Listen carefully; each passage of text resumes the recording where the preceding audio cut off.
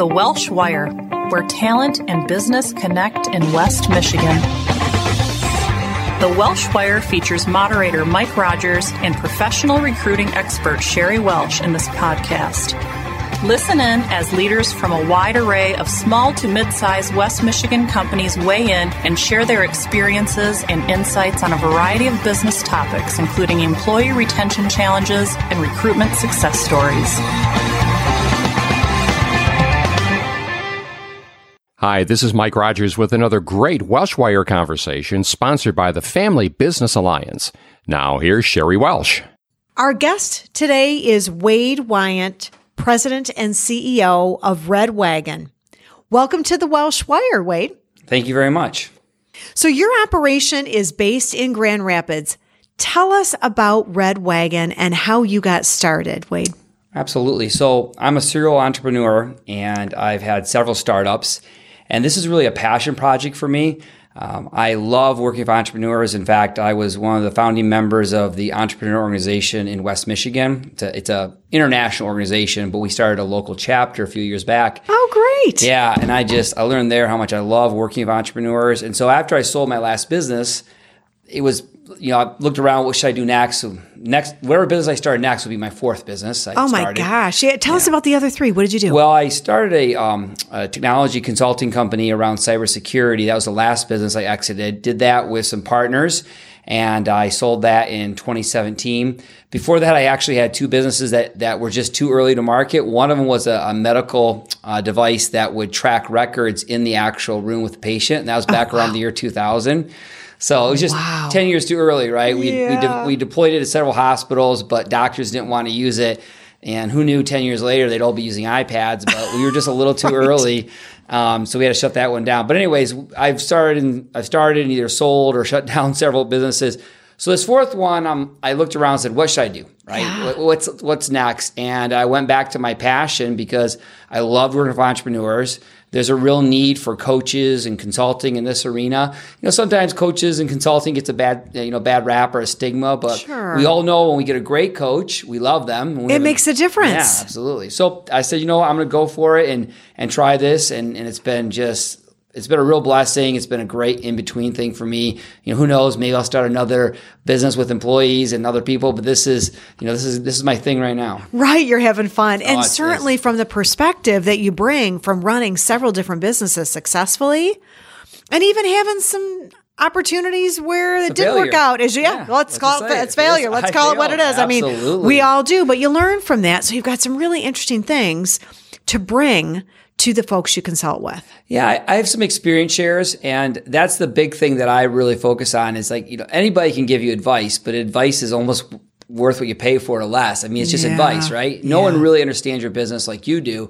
So I always tell the people I work with, don't let me ruin things for you just because I gave you advice. But what I can do is give you the experience that I have, and then you can learn from that and hopefully make better decisions than I did along the way. And that's really the goal. That's the goal of the coaching, the consulting is, hey, here's what I can tell you. It doesn't work for everybody. Right. But these are systems, and that's the real focus is there are systems that can make business better. Yeah. And I had to learn some of the hard way. Some of them people taught me.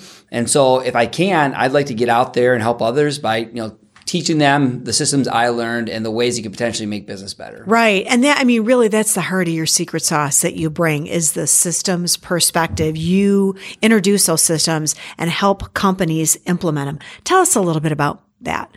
Well, so there are a lot of systems out there, and I obviously have one that I prefer. It's called Scaling Up, and that's the system that I use. But at the end of the day, the most important thing is to pick a good system. There are a lot of good ones, so I'm not saying this is the only one.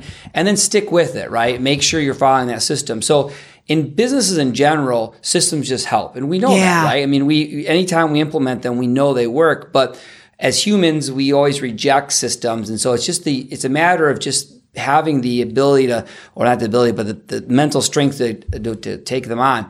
And we're doing a Family Business Alliance podcast, so it's important to talk about how this applies to family businesses. You bet. And well, I've never had a family business, and unless one of my kids inherits the next one, I work with a lot of family businesses, so I have some experience working with them.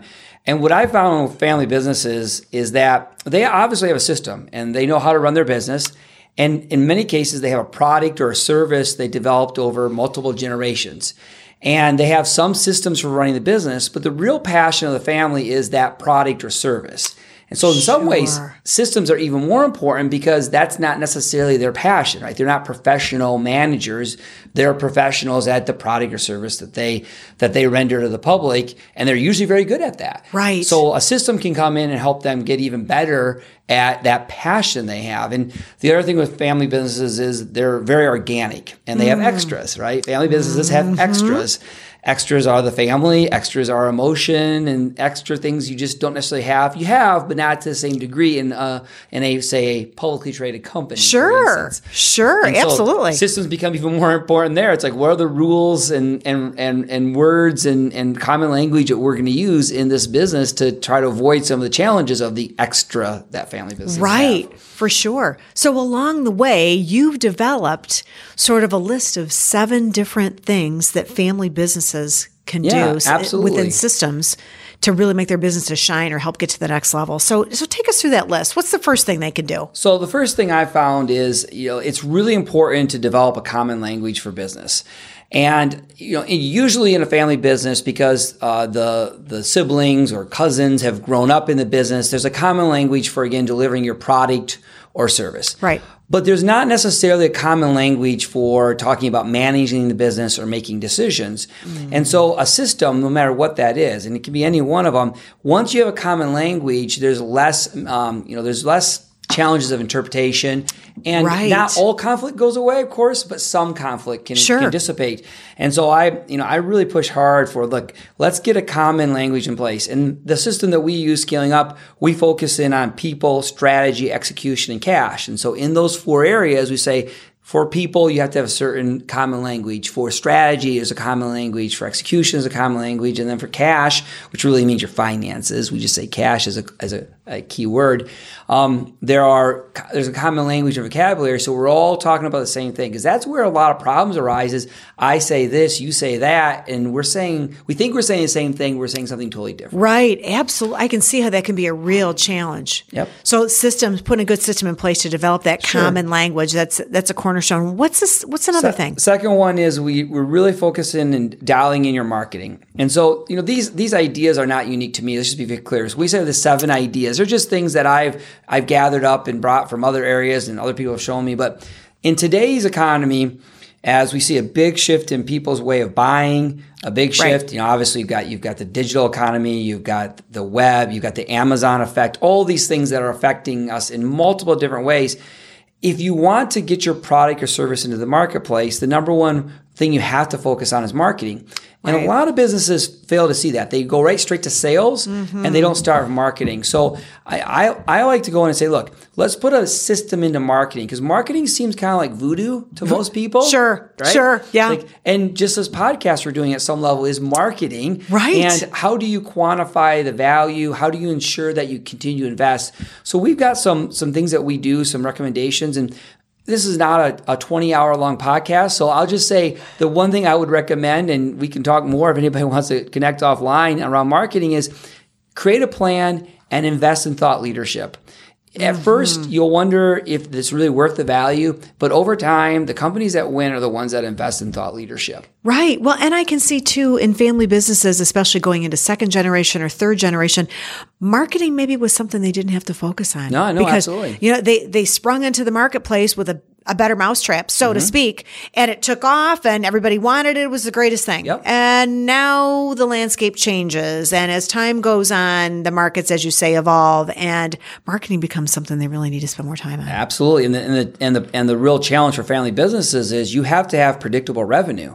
Right? I mean, you have a family and you have certain obligation levels. And not to say that a publicly traded company doesn't have the same obligation levels, but it becomes a little more intimate when it's your family. It sure does. And so the only way you can get to predictable revenue, or one of the only ways I should say, in my opinion, is you have to really dial in your marketing and ensure you're making the investment spending. Yeah. So the next place I really focus on is, you need scalable infrastructure, because at the end of the day, this family is going to scale. It's going to grow, right? That's true. Very few families get smaller. Some do, but most get bigger. So building the training and the leadership capabilities and the repeatable infrastructures to say, okay, each generation, and not just in the family, but the leadership, the outside leadership you hire will get better and better. That scalable infrastructure is so important. And the challenge that I see with family businesses is that there's a lot of legacy. And it's not a challenge. It's a blessing. A lot of legacy from generation to generation. But the world doesn't work with legacy. The world works with change, right? You look at the millennials and the change in their thinking around management and leadership, and they want smaller teams. They want more dynamic accountability. There's a lot of things there. So your infrastructure, the way you lead and manage, has to be dynamic, and you have to be able to grow and change as generations grow and change. And I think most families, that's one of the number one things they focus on. But having a system to ensure you do it, and then you can have accountability, to me, that's one of the key things. Right. I'm sure in many family businesses, there's a senior level leadership, mom and dad, who think that they have it all dialed in. Yep. And the younger generations, millennials or Gen Xers that are rising to leadership positions, are thinking, I need a voice. I need a seat at the table. I need to be able to have more input into the way things are happening. Yeah, that's absolutely a part of it. And so that's one of the things we get into next, which is developing a better meeting rhythm. But circling back to what you just said in the third point, which is a scalable infrastructure, is that if you don't have a common language on how that input happens, how that training happens, how these people are enabled, does that just happen from mom and dad or grandpa and grandma or whatever? Where does that leadership training and how's that consistent? You might say, well, generations are a long time. This is even like within generations. I'm sure. So critical. Yeah. So you've shared with us 3 ways, and your 4th way is talking about better meetings. I'm assuming that if we get that common language business down and we dial into the marketing a little bit more and have a scalable infrastructure, the meetings are naturally going to happen a little bit better. However, they can get even better. I will tell you, I got to give credit to Patrick Lencioni. I mean, he wrote the book literally on this, right? Yeah. Death by Meeting. So this is no unique thinking to me. I would just say to everybody who's gotten this far into the podcast, go listen to Death by Meeting or read it. Patrick Lencioni, he dials in exactly what you need to do. And I think that we all have a certain amount of self-worth, and we think that we really know what we're doing in certain areas of our life, right? Sure. And so everybody believes they can run a meeting and they do a good job at it. But if you really ask the people around you how your meeting went, it probably wasn't as good as you thought. So I just stress the system of running good meetings that people want to attend and that get value, and that's one of the 7 points I really try to reinforce. But again, Patrick wrote the book on this. Go check that out. Yeah, it definitely can be an art. Yes. For sure. Running a good meeting can be an art. What's the next thing you would recommend? So assuming this is a multiple generation business, right, and the family is going to be in it for a long time, I'm a big fan, and I push lifelong learning. Now, that can some ways, the idea of a commitment to lifelong learning could almost be dovetailed into scalable infrastructure, because in order to have a scalable infrastructure, you have to have lifelong learning. Yep, can see that. Yep. I like to separate them out, because if you don't have a commitment to that, it's very hard with a changing landscape. It doesn't matter what generation it was. Every generation had to face a changing landscape, right? Everybody. Sure, but the speed. Speed's getting crazy. The speed at which we're changing right now is very different than what our maybe first generation or our parents who are running the business today might have faced. I'd like to think so. But then again, I always step back and go, I don't know. I didn't, run that first. Maybe that landscape was changing just as fast. But either way, no matter which generation it is, that commitment to lifelong learning is important. So what I'll do is when I'm working with a client, I'll say, look, this is not something I'm going to do. This is something you're going to do. But this is one of the systems you have to put in place, which is how are you going to ensure that everybody is getting that additional learning they need to be to be the manager they could be, to do the best job possible. Right. And isn't part of that too, Wade, a healthy curiosity? Oh, sure. About the industry, about your customers, about the economic landscape, about the region you do business in or the marketplace you serve. To just always be asking questions and learning from what others are doing or attempting to do or what might be changing in their operations, right? Yes. Just a healthy curiosity. Yeah. Yes, and yes. I mean, absolutely. You nailed it. And that some of that comes from mirroring, right? You have to mirror the behavior that you want the next generation to have. So true. And that's a whole nother podcast that we could get into at some point. But really thinking about what are you demonstrating to each generation, and is each generation picking on the right habits and doing the right things to ensure that they have the things you just named off. I 100% agree. So true, and they're watching. Oh, they are. Oh, yeah. I mean, they are watching you. It's funny you say that. I was just doing another podcast, a video cast actually for a family network that was just focused on how to have a great family in business. And one of the things that they asked me on there, they said, what have your kids learned from you? And the very first thing I had to say is bad habits. I mean, it's like let's be honest, of course. Be honest. And recently I've looked back and I'm like, some of the things that I despise is the wrong word, but it's the only word that's coming to mind right now. So again, I don't mean this word, but the things I despise about my kids are the very habits I despise about myself, right? Right. And so that mirroring is so critical, and they will learn. They absolutely learn from you. Yeah, they sure do. And your sixth tip for us today for family businesses that want to really grow and succeed has to do with real life goal setting. setting. Yes. I put real life in there. You can use a lot of different words, but I think even though it's a simple way of stating it, it's not very articulate or thought-provoking, just real life. But you have to have that, because so often you'll have somebody in the family who is setting these goals that, sure, they're achievable, but they're such stretch goals, it just discourages everybody in the business. And I think that I always go for good, better, best. I don't think you ever set, whether you're doing proposals to clients or whether you're developing a new product or you're setting goals for the future. Let's say this is what good is. This is better. That's what we're really shooting for. And this is best, right? This is the big stretch goal, right? So that you don't frustrate the individuals in the business with you that are either family members or professional management or whatever it might be. That realistic goal setting is so important. And sometimes in families, it just isn't something they do a good job of. Right. I'm not saying every family, but there's just, I run into that, and I want to just encourage them. If you want to have a system, create a system that helps you set goals that are realistic, and you're not just pulling them out of the air. Why did we set this goal? What's the background? And then make sure they're smart, right?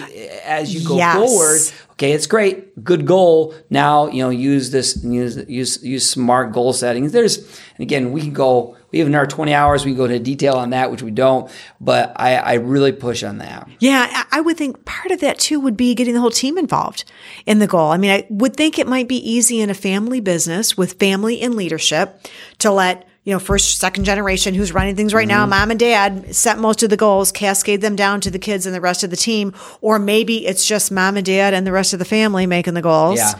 And the rest of the leadership team doesn't always get involved, or the rank and file of the organization, right? So if you really want to have successful goals set for the organization and achieve them, it's good to get the input, not just the input, but then the buy-in. Absolutely. Of everyone who feels like they're a part of forming that goal. And I bet that's somewhat challenging in a family business too.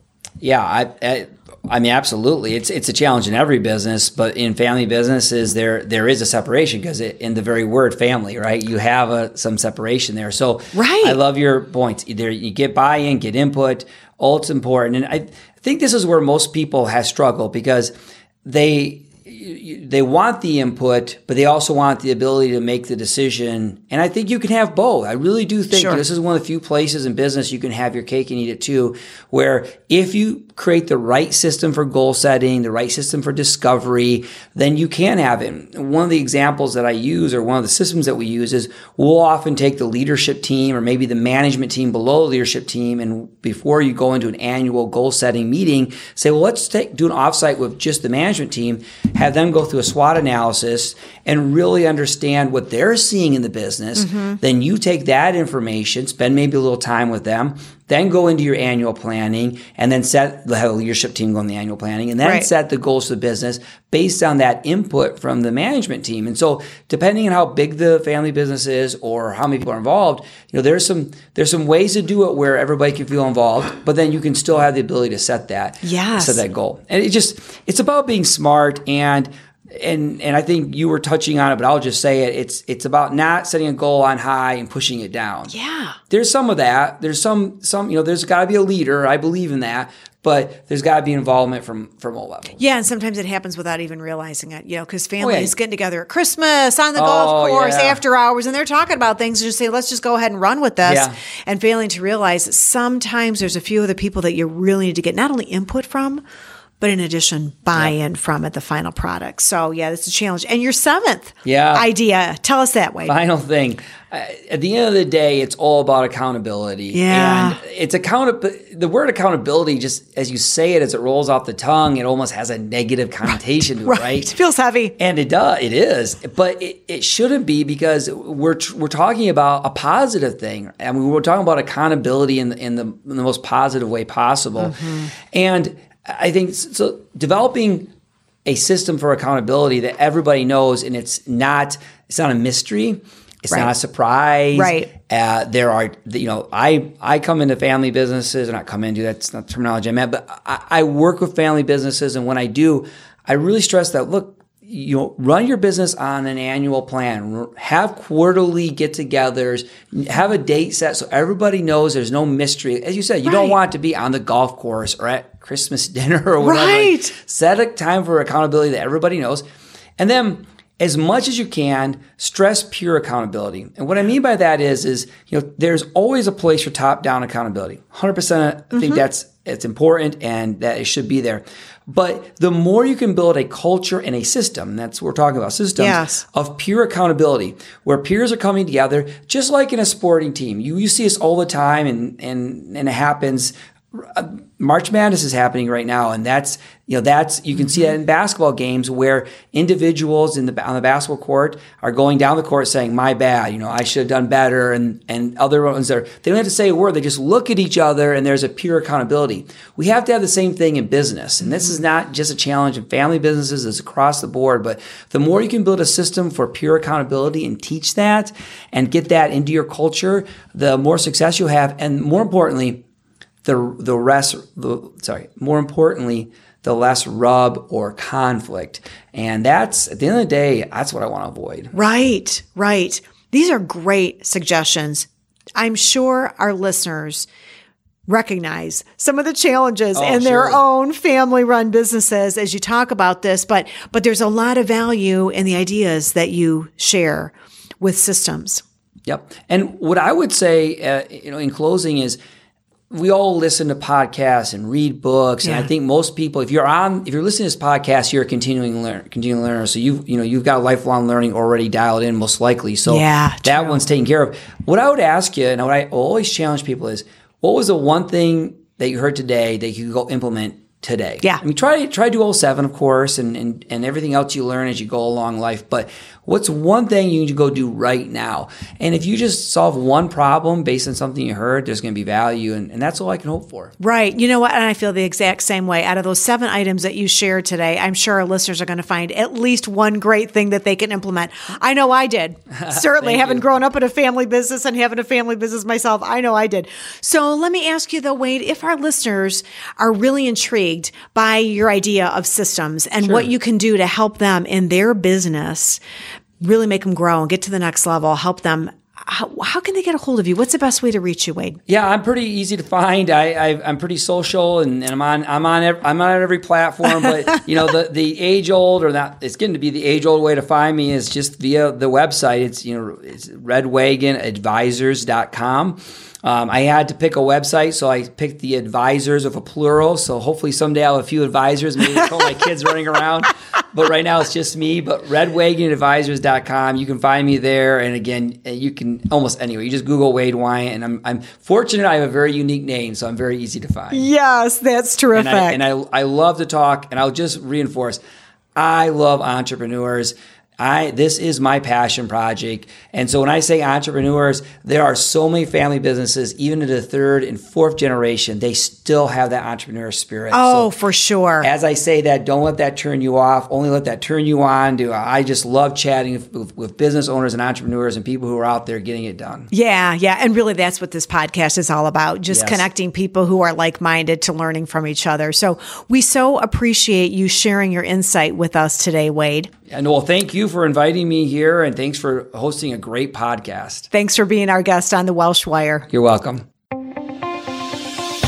Thank you for listening to the Welsh Wire. We hope you'll join us for the next episode. For more information, visit welshandassociates.net.